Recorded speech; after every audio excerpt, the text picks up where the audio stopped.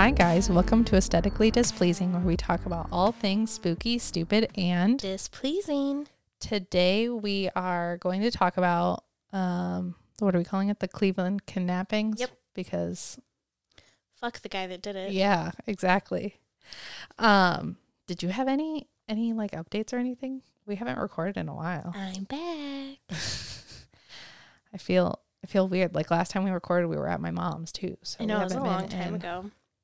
in our podcast studio in a while. I know. I flew to Baltimore and surprised my boyfriend because so we lived in Georgia together for 2 years. And then when we decided to move back to Illinois, I'm a teacher, so my job had to start before his. So he got hired by a new fire department up by me. And so his parents bought me a plane ticket so I could go surprise him. And his entire family over in Baltimore for his cousin's wedding. So I had like 24 hours to prepare to go to Baltimore. Yeah, I know. It was super fun. You messaged me and like, hey, how do you feel about having some guests and not me on the podcast? So, and you were drunk for 4 days. It was Love so that fun. for you. I'm jealous. Fun. His family's really big drinkers. When I got there, surprised Logan, and then 2 minutes later, we were loading up a U-Haul full of alcohol for the wedding. Listen, I spent way too much alcohol on my wedding, but I don't think I had spent. We spent too much money on alcohol. We tried to make our way through it. That's fair. We told the people who we had our wedding at, we had two options. We could either pay for all the alcohol ahead of time, or we could pay per person per hour. Okay, so like calculating it out, it was going to be, according to them, more expensive to do the per person per hour because they've never had anyone like drink that much drinks. Mm-hmm. We doubled their estimate for how much we were going to spend in alcohol. Oh my God. Doubled. I believe that. Fun fact, the only people who threw up at Nicole's wedding was her husband and myself. And her little my brother. little brother, he puked from eating too much cake. He puked and rallied. He was on that dance floor. He was 5 at the time, I think. Yeah. So he had fun. He did. He was the life of the party. We were making a dance circle around Cameron. He also, Shut Up and Dance was one of the songs that they played at my wedding. And then it was like a year later, we were at one of my stepmom's friend's house and they started playing Shut Up and Dance. He ran up to me and he was like, "Sissy, this played at your wedding." And I was like, "How do you remember that?" It was so cute. So sweet. Yeah. I thought my husband was going to die on my wedding night. So I slept spooning him with my hand on his chest to make sure he was breathing. Yeah. Oh my God. Yeah. That was my wedding night. I was romantic. big mad at him. But that's okay. He's alive. Okay. So I just want to give a general trigger warning on top of all the trigger warnings that I will give throughout this whole thing because it is god awful. I hate it. Like, even when I was like downstairs researching, I was like, gross. It's so bad. Gross. A lot of my story, a lot of my notes came from Michelle's book. So a lot of it's from her point of view, but I did have a couple other, and I also listened to one of our favorite podcasts, Morbid, to get some facts too. So Michelle Knight was born April 1981. Wait, did you want to give the trigger warnings? Oh shit. Yeah, that's a good point. There's trigger warnings of like literally everything. Sexual assault, abuse in general, animal abuse. Anything else? I think that's about everything. If there's degradation, more, I will give trigger warnings before like anything like really specific and like horrible happens. Yeah. But this is a true crime episode. This isn't a spooky episode. Yes. And it's a rough one. It's really rough. I have had nightmares about this case all week. So, and it's, ugh, I just don't like it. Okay, so Michelle Knight was born April. Why do I not have her actual birthday? I think it was April 3rd. April 2nd. Hold on, let me go. She says it. Oh, wow. April 23rd. Oh, my God. You weren't even close. Okay. April 23rd, 1981.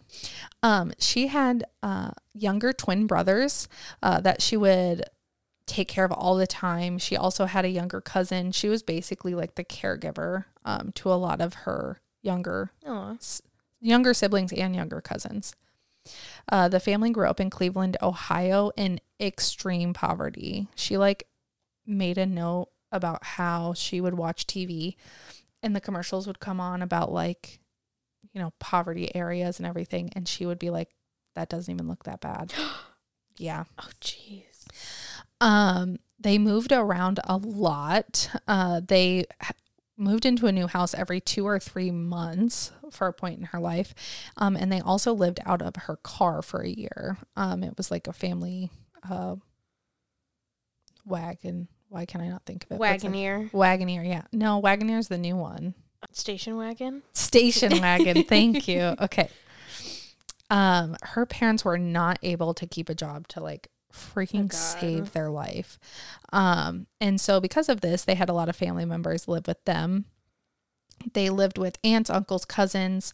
People were constantly coming and going at all hours of the day and night. At one point, they had like 15 people living in their house.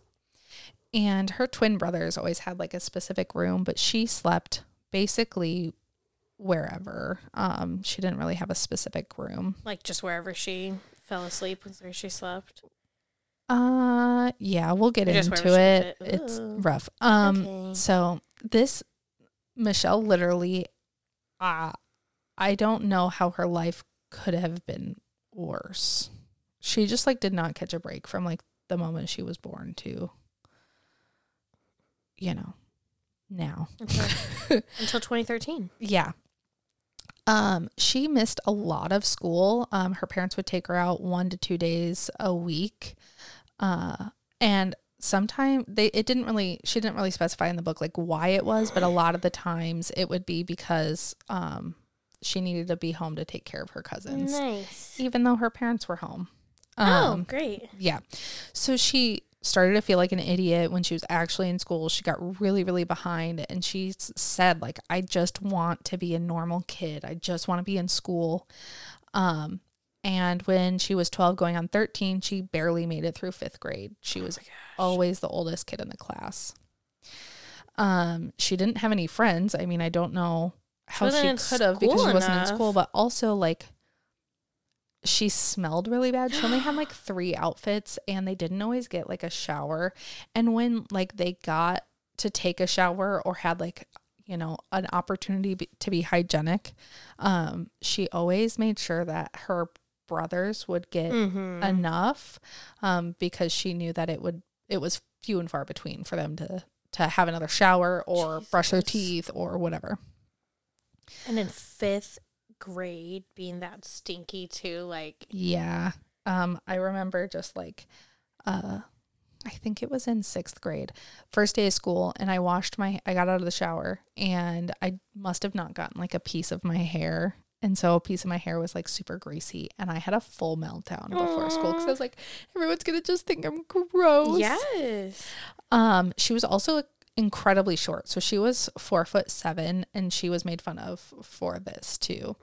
And then she was also made fun of because a lot of kids use the R word and referring to her. But you know, saying that she was stupid because she missed so much school. Yeah. At one point, a teacher did ask if everything was okay at home, and she just said, yeah, everything's fine. Yeah, everything obviously looks fine. You know, it's the 80s. Yeah, exactly. And then her parents would also like not let her go over to anyone's house. So like if she did have friends or whatever, they wouldn't let her go there, which I don't know why. I don't know if it was like that she needed to take care of her siblings, they were afraid that she was going to say something to her friend's parents. I don't think they necessarily cared Ew. about that. I don't know. They just wanted their live-in babysitter. Yeah. She loved art. She was told in school that she had a gift, and she drew things that she dreamed about, which included a big house, a family around a dinner table, and kids playing in the park with their parents. God. I know. She also loved drawing wolves, so she would draw wolves a lot. She also enjoyed reading and music, which reading kind of surprised me since she wasn't in school that much, but she actually read Stephen King novels all the time. Oh, wow. And she would say like she was never scared of it. And yeah, because she knew worse. Her reality was much, much worse. So it never really fazed her. And reading's such an escape when your real life is so terrible. Yes. She sang a lot and she listened to music. Her childhood career aspirations were to be a firefighter at first, and then later, as she got a little older, it was to be a veterinarian. Okay, so trigger warning about sexual abuse.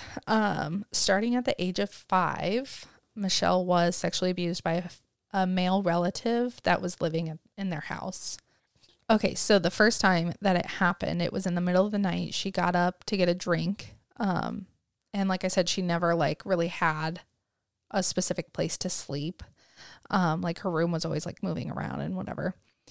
So she got up to get a drink. And when she came back, this relative was in her bed. Ew. He threatened to kill her if she told anyone. Somehow gets worse. It continued. At the beginning, it was a couple times a week. And as she got older, it became almost every day. Jesus. Regardless of what bed she slept in, wherever she was, he would find her. And she was really smart. So she would, I mean, she had to be in a constant fight or flight her whole life. Mm-hmm. So she would stay up late and hide in a closet, hoping that he wouldn't find her and like she wouldn't be assaulted. So like she tried to hide. It usually didn't work. Jesus. In the book, she calls this guy dude because she says he didn't deserve being called by his real name. And this is really graphic, but I just wanted to say like how, so super trigger warning, but I just wanted to say how bad this assault was. And I don't understand how so many people could be living in this house and no one knew what was going on. She got her period at 11, but she didn't even know that it was her period because she had been bleeding since 5. Yeah, so she like, oh, how horrible. Didn't even realize that was that big of a difference. And after she got her period, the assault got a lot worse. It would happen anywhere in the house, and it was just, yeah, horrible. At 15, she gave this man sleeping pills, which again, so smart. Mm-hmm. I don't think I would even think about sleeping pills at 15. Yeah. And she waited for him to fall asleep, and she said like she slowly snuck out of her bed and tried to get dressed, and every single time he stirred, she would like freeze and hold her breath and make sure he didn't like wake up. She had a bag packed and she like snuck out of her house, slipping through a bathroom window. After being homeless for about a week, on Thanksgiving Day, she was invited to a Baptist church. The pastor invited her in, gave her a coat and a meal. I mean, we're in Ohio in November. It's cold. Mm-hmm. And he told her that they served meals every day at 5, so she could go and eat every day. And so she did every single day. And then she also started going to Sunday services. Mm-hmm. She tried to clean herself up for the services. So she would either go to McDonald's bathrooms or the church to bathe. She would lock the door, and she like in the book, like gave a description of how like over however long it was, how she learned really, really well how to bathe in a sink. Oh my God. In bathrooms. So she was always trying to find like a certain place to sleep, and she wandered across like this underneath a bridge. She grabbed a metal trash can. She stole it from someone's property and slept in it because she was so short. Like she could like snuggle up into the trash can. And so one night a guy tapped her and she got super freaked out, and she like came out with a bat, came out of the trash can with a bat. This man's name is Sniper. He approached Michelle and said like, hey, do you need any money? It's not ideal, but you could be my runner for drugs. And she was like, Yeah, like I need money. I don't care how I get it. I'll do it. We're not even into like the actual topic. Yeah, I know. And her life is already so horrible. I know. Which also I feel like people know who have I don't know how I'm trying to say this. Who've already been affected by trauma. Yes, people who have already been affected by trauma are, I don't know, so easily picked out by horrible people. And I don't know how they do that. But so at this point in the book, when I was reading it, I was like, oh my God, something's bad going to happen with Sniper. But she said like immediately, she didn't understand why, but she just felt like really safe with him. She knew like he wasn't going to hurt her. So he took her to his house and he brought her into his bedroom and he said like, hey, you can sleep here, live here. He gave her like a towel to shower and he said, I'll sleep on the couch. So he ended up. That's terrifying. Yeah, that scares me. I know. But yeah, she was fine. Good. She said like they were him. And then there was another roommate named Roderick. They were like brothers to her. They were paid $300 a week, but then there was like a raid and Sniper got caught and Roderick and Michelle ended up running back to underneath the bridge where she previously lived. And her trash can was actually still there. Oh, wow. How long did she get to live at the house for? She was homeless for about a year. Oh, wow. I don't know how long she lived at that house, but it seemed like a little bit.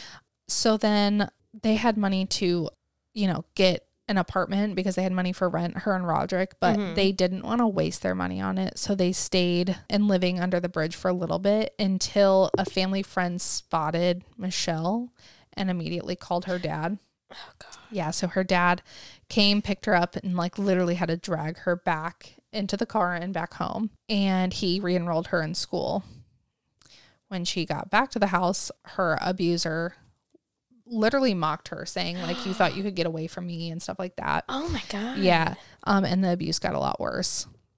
At 15, so she's again 15 at this point, she was gone for a little over a year or a little under a year, placement test and was enrolled in 9th grade. She was actually surprised that she was enrolled that high in grade. Her sophomore year, she met a man she called Eric in her book. She changed a lot of the names in the book. At first, she was really standoffish because she was like, why is this like really nice guy talking to me when like no one likes me? Is he a man or is he a teenager? Oh, he's in school with her. Okay. They started hanging out, ditching classes together. He like told her things like, you deserve to feel love and feel the way, like you should. And she talked about how she loved him. They started hooking up. And she even noted like it was so nice to like actually because she had been abused her whole life at this point, just to like be wanted by someone and like have their intimacy be romantic or whatever instead of like what she has known her whole life. After a few times of hooking up though, she got pregnant. And shortly after she found out she was pregnant, a girl at school came up to her and told her that Eric had a girlfriend. So she ended up never telling Eric that she got pregnant and she broke things off. And she dropped out at the end of her sophomore year. Shortly after that she dropped out of school, her parents divorced. She also, after she got pregnant, would start to fight off her abuser. It would work sometimes, but not always. So yeah, that just got awful. Her son, Joey, was born 1 month early. She noted that Joey's birth was the happiest moment of her life. She lived off of Social Security, which barely covered formula and diapers, but she like made the best out of it. She was still living at home with her mom. And her mom started dating this man she calls Carlos in the book. He was a drunk and he moved in with them when Joey was around 6 months old.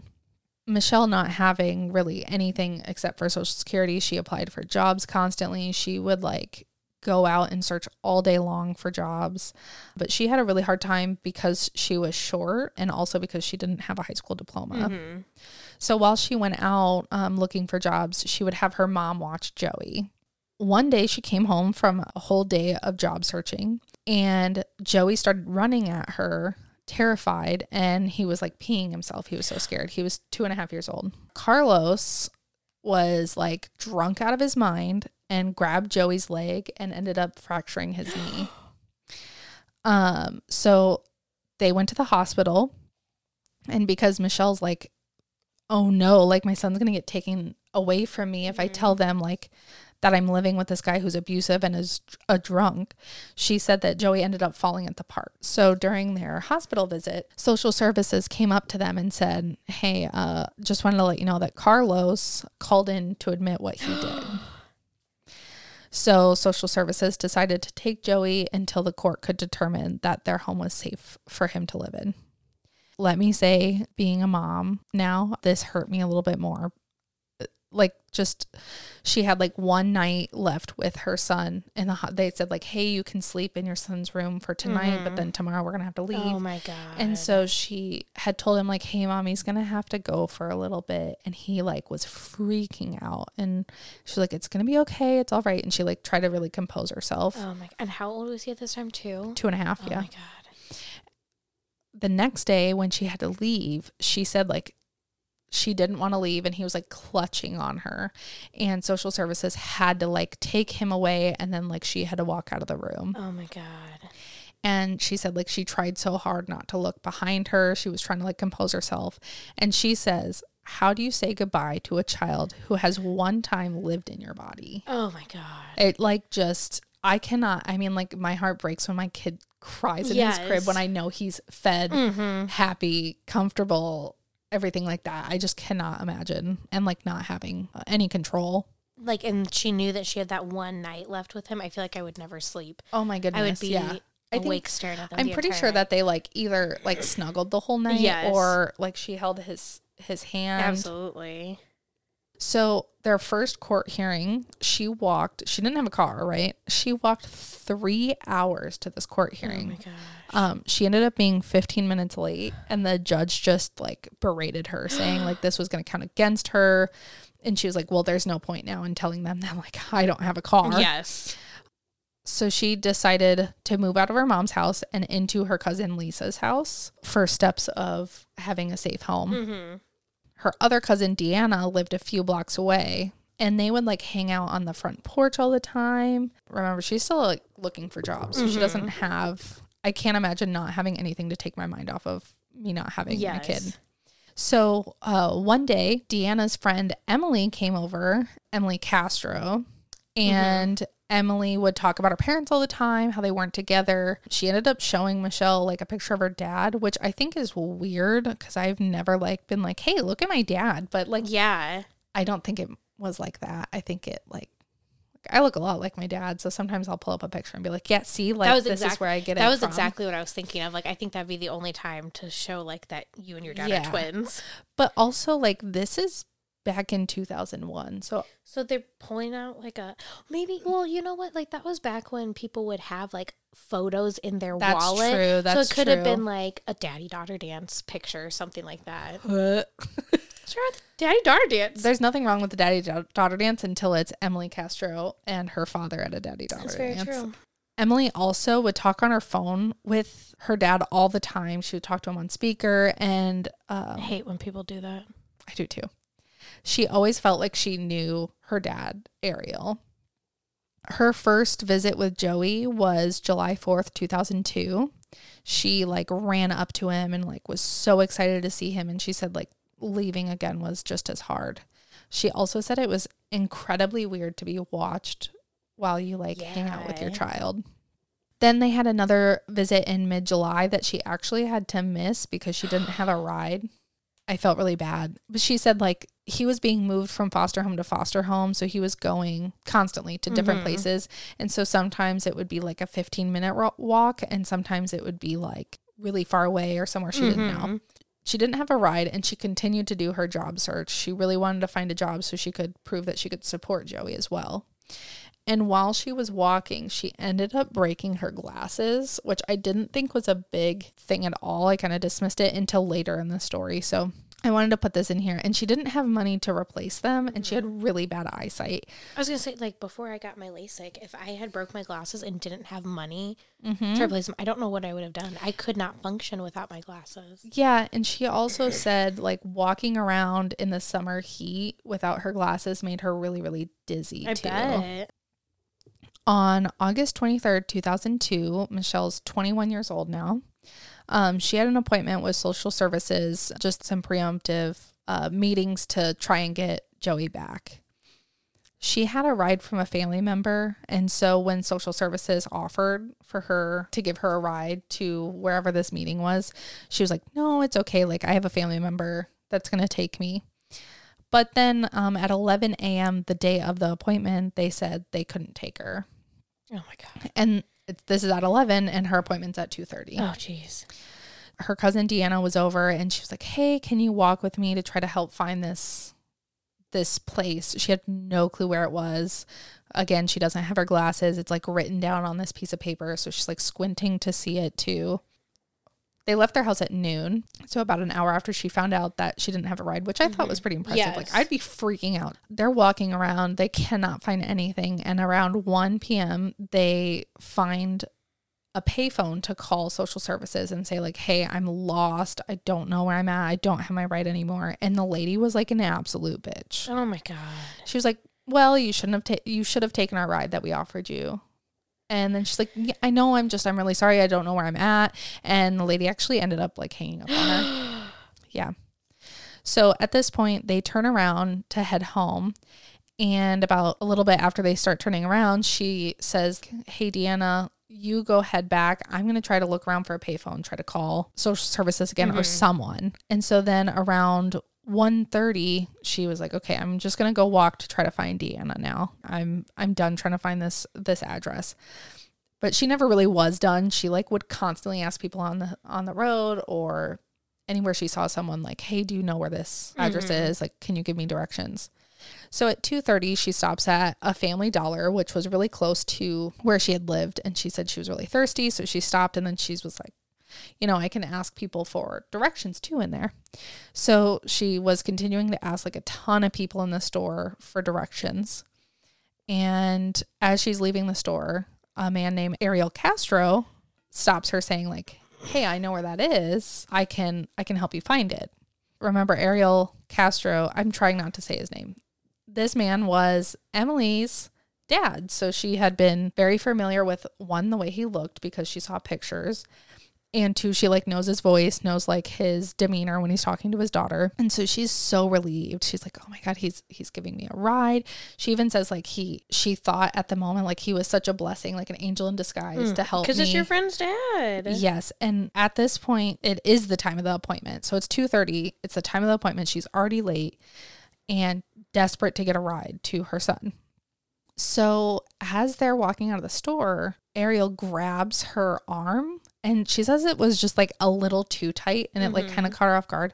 And immediately he loosened it right away and like apologized. And she was like, okay, this is weird. She said something's off, but I'm just going to excuse it. Like, this is Emily's dad. It's not a big deal.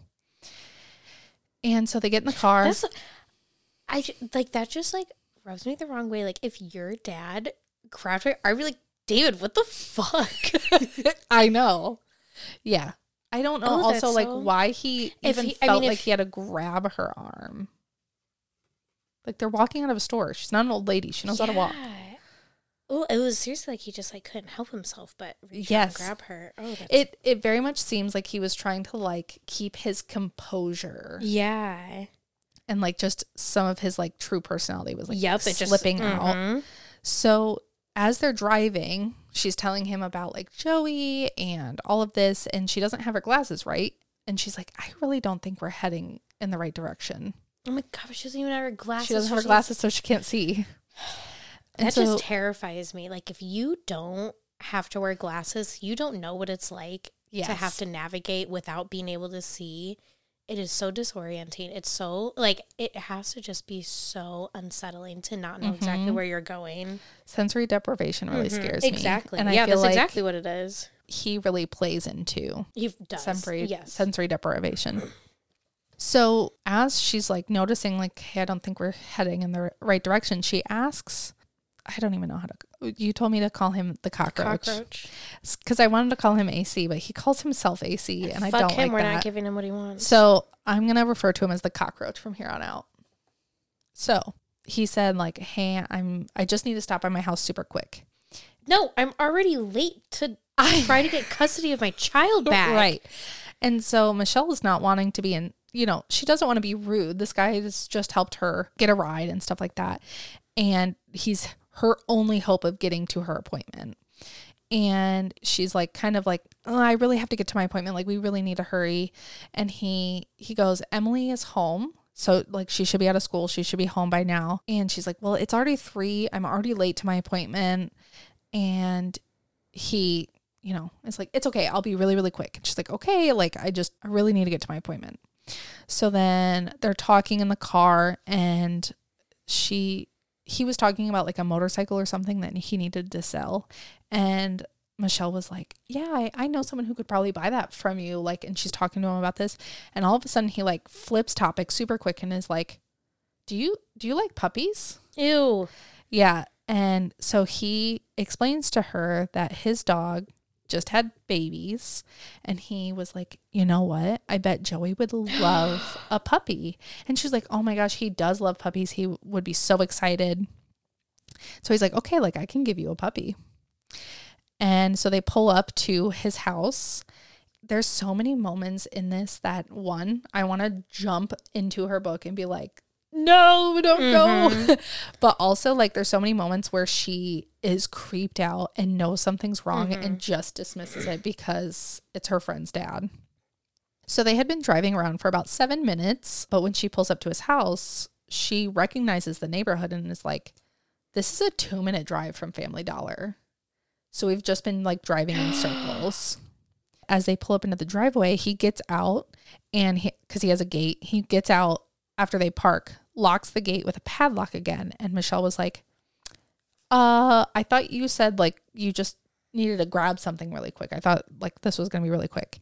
And he was like, oh yeah, it is. It's just a really terrible neighborhood. And Michelle's like, who would want to steal this shitty truck? Like his car was like coated in McDonald's wrappers. It was really gross, which like, I'm not hating on McDonald's, but I hate like what I picture is, like when people cover their dash in like trash. I hate that. The roach, he exits the car, and then like shortly he comes back and is like, hey, do you want to pick out a puppy? No, I want to go to my appointment. I know. And Michelle like kind of like hesitates, right?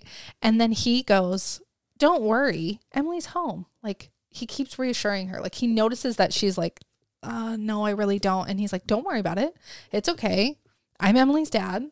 Emily's home. You can go say hi to Emily.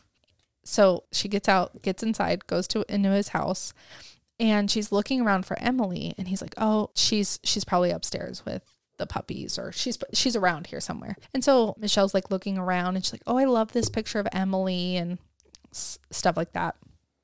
As she's looking for Emily, he goes, why don't you go upstairs and pick out your own puppy? And she immediately pushes back and is like, I'm not going up there. He responds, and I quote, come on, you don't have to be afraid of me. It's me, AC, Emily's dad. I'd be like, I don't fucking care. I needed to go to my appointment. Like, why are we even here? And I'm telling you that I don't want to go upstairs, so don't try to make me go upstairs. Yes. So then she starts to go upstairs, and halfway, she's like, I don't hear any dogs. Why don't I hear any dogs? She's on edge this entire time. And he's like, oh, they're probably just sleeping. I just want to say, I'm so proud of her. Someone was like, hey, go upstairs and pick out a puppy. I'm like, hell yeah. I'd be up that stairs into a room. Well, where are the puppies? I guess I left this out. When they first pulled up, his dog was chained up outside. And he was like, why isn't she with the puppies? Yeah. And he was like, oh, she just had to like go to the bathroom. It's not a big deal. Red flag. So then she's literally... But you know what? If someone was like, oh, she wanted a break for her puppies, like, I understand. Where are they at? Okay, but yes, you would probably be willing to go look at puppies, but not a guy who has like a gross house. She said right when she walked in, like the house like smelled mildewy and like piss. Like it was just like... Ew, like piss. Nope, I'd be out of there. Yeah. I cannot stand smells. Correct, I know. Once Michelle walked into the bedroom, she's like, okay, where are the puppies? And he's like, oh, they're in the box over there. And so she walks a little more into the room, and he immediately slams the door And he's like, if you scream, I'll kill you. He proceeds to hog tie her. He ties up his feet. He ties up her feet so hard that she couldn't feel them immediately. Oh my God. He's hog tying her. So he ties up her wrist too, and then connects her wrist and her legs together behind her.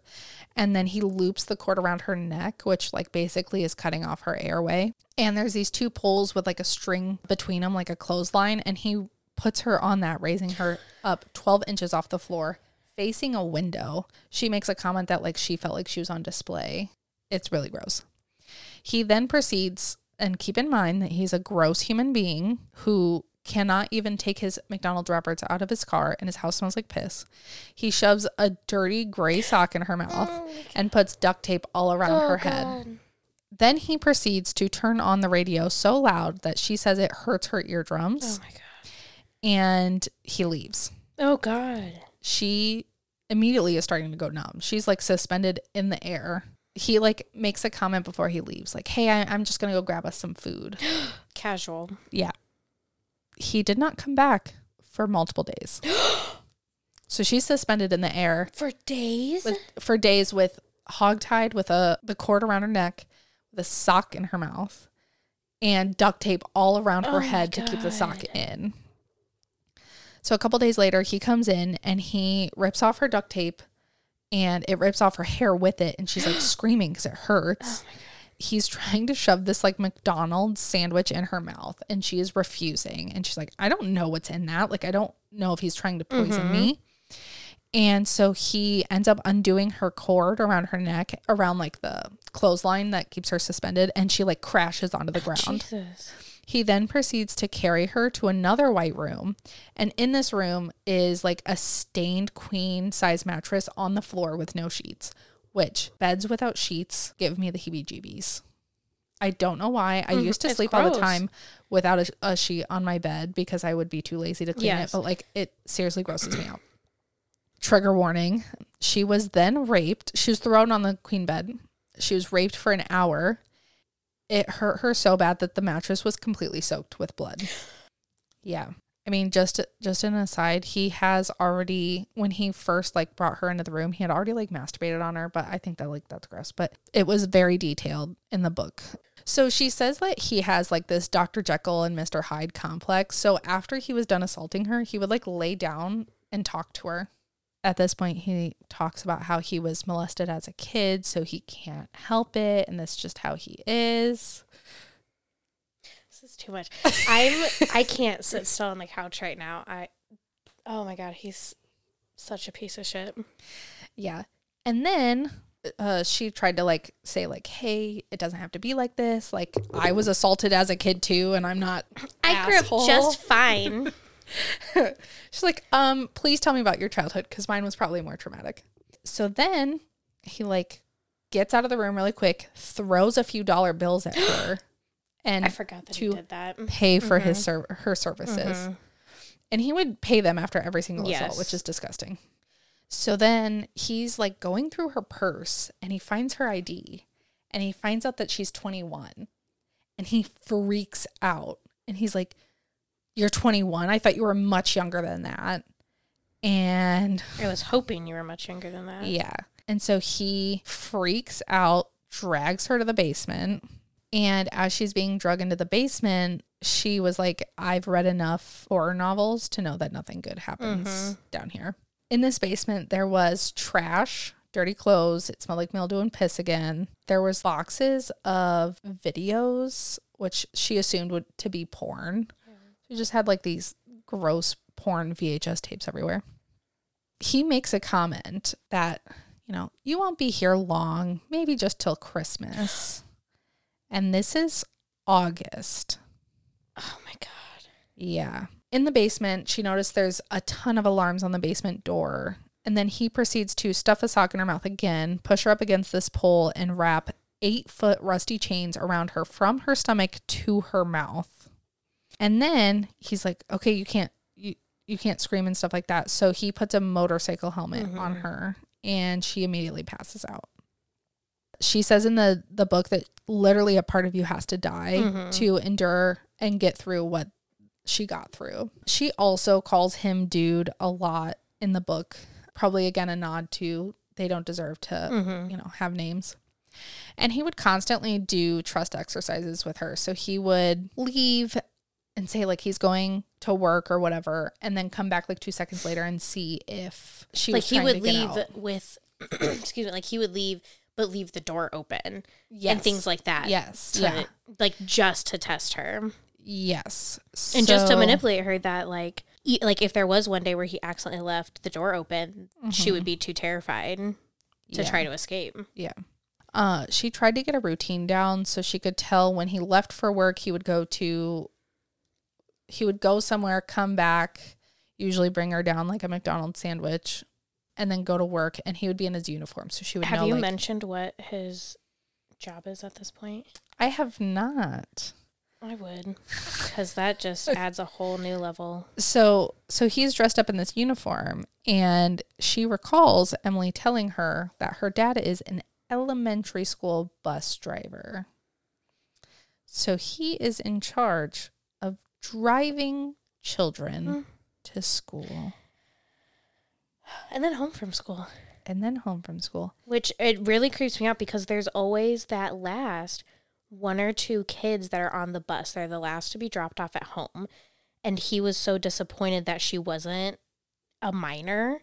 Yep. And then you know that there's 1 or 2 children that are left on the bus with just him. Right. Did you hear about the day he like stole 2 children? Yeah. And he ended up, because he was in a union, he couldn't get fired. But he got like 60 days suspension with no pay multiple times. Yep. Because he like ended up taking the kid, not dropping him off at home. So then he also was in a band on Saturday. And I laugh because like, I guess after one of the assaults, he like was laying there talking to her, and he was like, yeah, so like I'm in a band. And she like puts like her thoughts at the moment in the book. And she's like, why do I give a shit if you're in a band? Yeah. I do You're not a middle-aged man. Your band is not good. You're a middle-aged man in Cleveland. Yeah. You're not doing anything with your life, sir. Well, I mean, he's not very successful anyways. No. She also had this green bucket with a piece of cardboard over it as a toilet in the basement. And so as she's in the basement, he had twist ties around her wrist. And one day she got them loose, and she like pushed herself up against the pole to get like the chains a little looser. And she's like trying to get out of there. Well, she hears him come home. And she's like, shit, I gotta make it look like I don't have some of this undone. So she puts her arms behind her. He immediately notices that she undid her twist ties around her wrist. So he unchains her from the pole, throws her on this gross mattress, and says that she needs to be punished. She said that it was like 3 to 4 hours of absolute torture. She won't even like go to detail in the book, and she goes into like pretty... She really does. Really big details. And this, she said like she can't even put into words how horrible it was. She said nighttime was always the worst. Every night, usually she'd have to prepare herself for the next 3 hours of torture. He ended up bringing her food. The first time he brought her food, it was like his mom's spaghetti, and she like scarfed it down. He also would bring her like McDonald's all the time, but also he would feed her like old or stale food from around his house. So it was never like... No, it was always just like his scraps. He also would say like, no one's looking for you. No one cares about you. Like all of that. And this really broke her. She said like a part of her really believed that this was true. Like, you know, Deanna must have said something. Someone at Family Dollar had to have seen me with him and said something. But she was like, you know. But also like just the way that she's grown up, a part of her had to believe that. She did believe it. She like said that she didn't want to make him see that she believed it and that it hurt her, but it did. Little did she know that her family reported her missing, but most assumed that she was just so upset over losing her son that she ran away. And she had run away before, unfortunately. Yep. But her mom continued to post flyers of her constantly. However, in 2003, the FBI's missing person database, they decided to remove Michelle's picture from that database. Was that around the time that the police force declared her dead? What?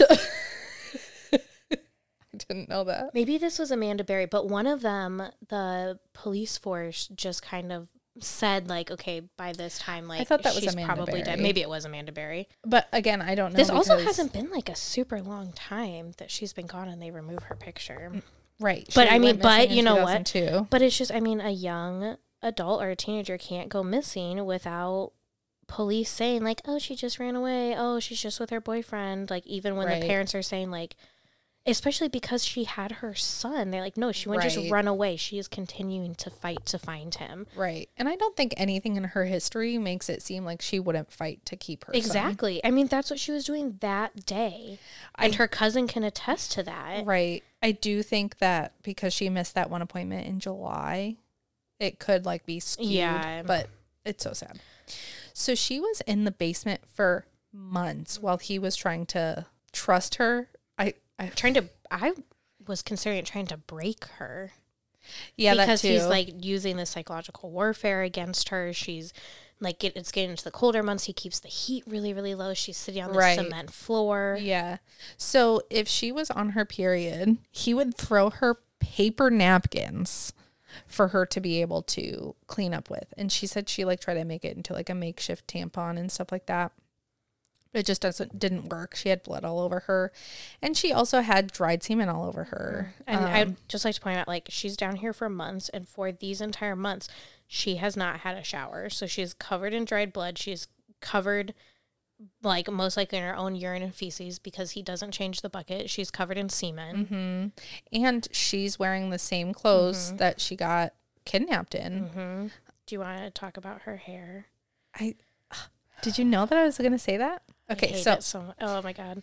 She had dried semen in her hair to the point where she would like go to touch her hair and it was hard as a rock. Like she could not move it. It's gross. It's horrible. So gross. She also like said she started to enjoy the little things that were basic necessities in life. Like she got to brush her teeth with Dawn dish soap and she was so excited. Which the idea of brushing my teeth with Dawn dish soap. I mean, right now it sounds horrible. Like, you know, it's going to taste disgusting. But for her, like, she can finally feel clean. Yes. She would imagine that Joey was with her.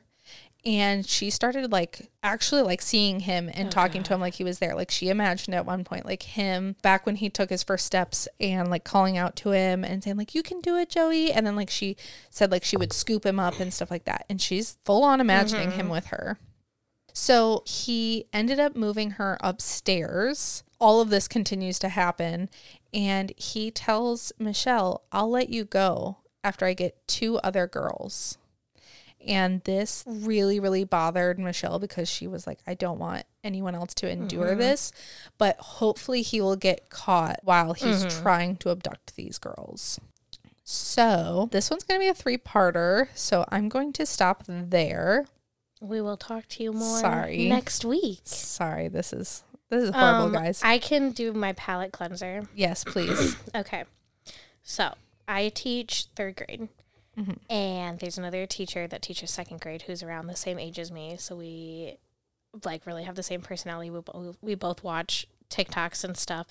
And she came to me the other day with this idea. We are... because our kids sit at tables, not at desks. We are going to sort our students by their zodiac signs. I like it. So we have this whole matrix, and we wrote down their zodiac signs and everything, and then we have a zodiac sign compatibility matrix. So it says, like, a Capricorn and a Capricorn, and, like, it has a heart, which means, like, great match, or there's a thumbs up for, like, they're okay, or an X, like, they can't sit by each other. Yeah. So we have, like, okay, we know that the Tauruses can't be by the Sagittariuses, but the Tauruses can be by the Pisces. And we have mapped out our students based on their zodiac signs. And I'm going to put them into their groups on Monday. I need to hear how it goes. I will, yeah, I'll definitely update it, like 5 episodes. I know. When I come back here during Thanksgiving break. But because my class, like, I cannot describe how much I love my job. Like, I go into work so happy and I leave work exhausted. Like, I just spent the night at Nicole's house and I slept for 12 hours. I went to sleep at 8:30 and woke up at 8:30. But like, I love my job so much and I love my students, but they never shut up. But not in a bad way. It's just because they're all like friends with each other. Mm-hmm. So they can't even like do a worksheet without like looking over at someone else's and be like, oh my God, we're on the same problem. Like, like they're so little. They're so excited about everything. Like, I want to go back to work today after this. Like, because. Oh, to be happy? Yes, we can be happy again. God. Because my kids are so, like, they're just so pure. They're so young. They're so pure. They're in 3rd grade. They're not, like, into that, like, middle school, like, snottiness. Like, they still think I'm, like, halfway funny. Melanie did a corn day at school. Yes, I did. So if you guys know, it's corn. That song, my kids won't stop singing that. So I did a corn day. And it wasn't actually anything different than what we usually do because we already do math centers. It was just the exact same math centers and like worksheets and activities. I just put like corn clip art on it. And then we made corn headbands. And because we're doing multiplication, so it was an array, repeated addition, and then the multiplication sentence. And we had that in a headband. And so they came back from recess or specials. They came back. I had them lined up in the hallway. And I have a curtain on my door. It's my shooter curtain. In case we have a shooter. Oh my God, my stomach just dropped into my ass. I know, sorry. I have a shooter curtain so I can pull the drawstring so it covers up the window. But anyway, so I told them to stay in the hallway and I had the curtain closed and I went in and I turned on the corn song and then I went out and I had put on my headband. So the kids are like, why do you have corn on your head? And I was like, go inside. And so they all walked in and on the screen I had it's corn day and all the kids walked in and the song was playing and I took a little video because they all came in and were like, they were so happy and stuff. It was so sweet. They like all talk about it. And then the best part was when I wanted someone, when we all had our headbands put on and I went to go ask the 2nd grade teacher, Jess, who we're doing the zodiac signs with. I went to go ask her to take a picture of my class, and I'm doing it in my corn headband. And so I like have all my kids lined up, and I'm going to hand Jess my phone, and I turn around, and I see my principal standing in the doorway. And he was like, I saw you run by, and I thought you had corn on your head. And I come in here, and everyone has corn on their head.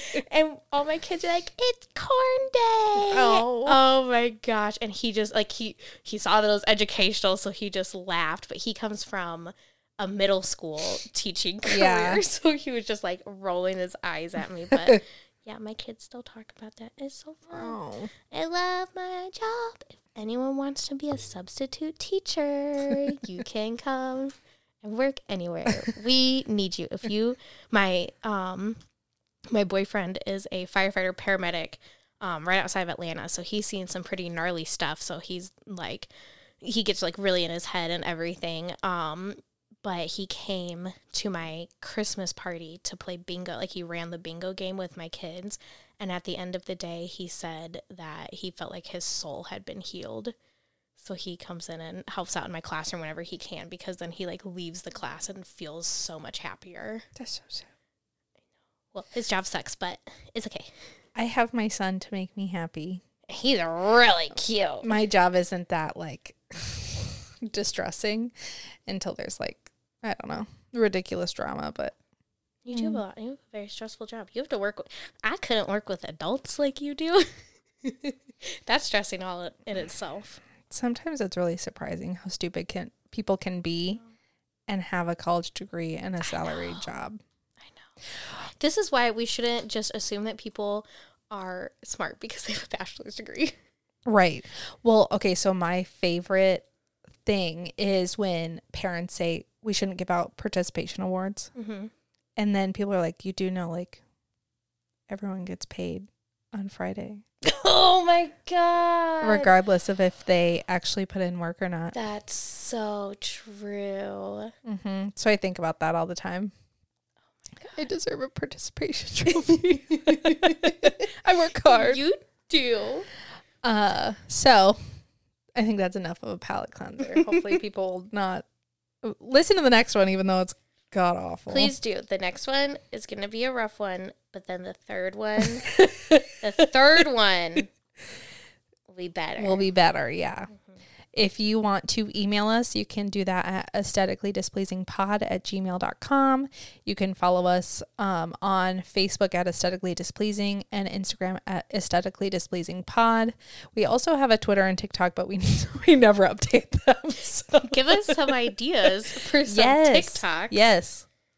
And also, my husband last episode said that we would give out bumper stickers to the first 10 people who messaged us.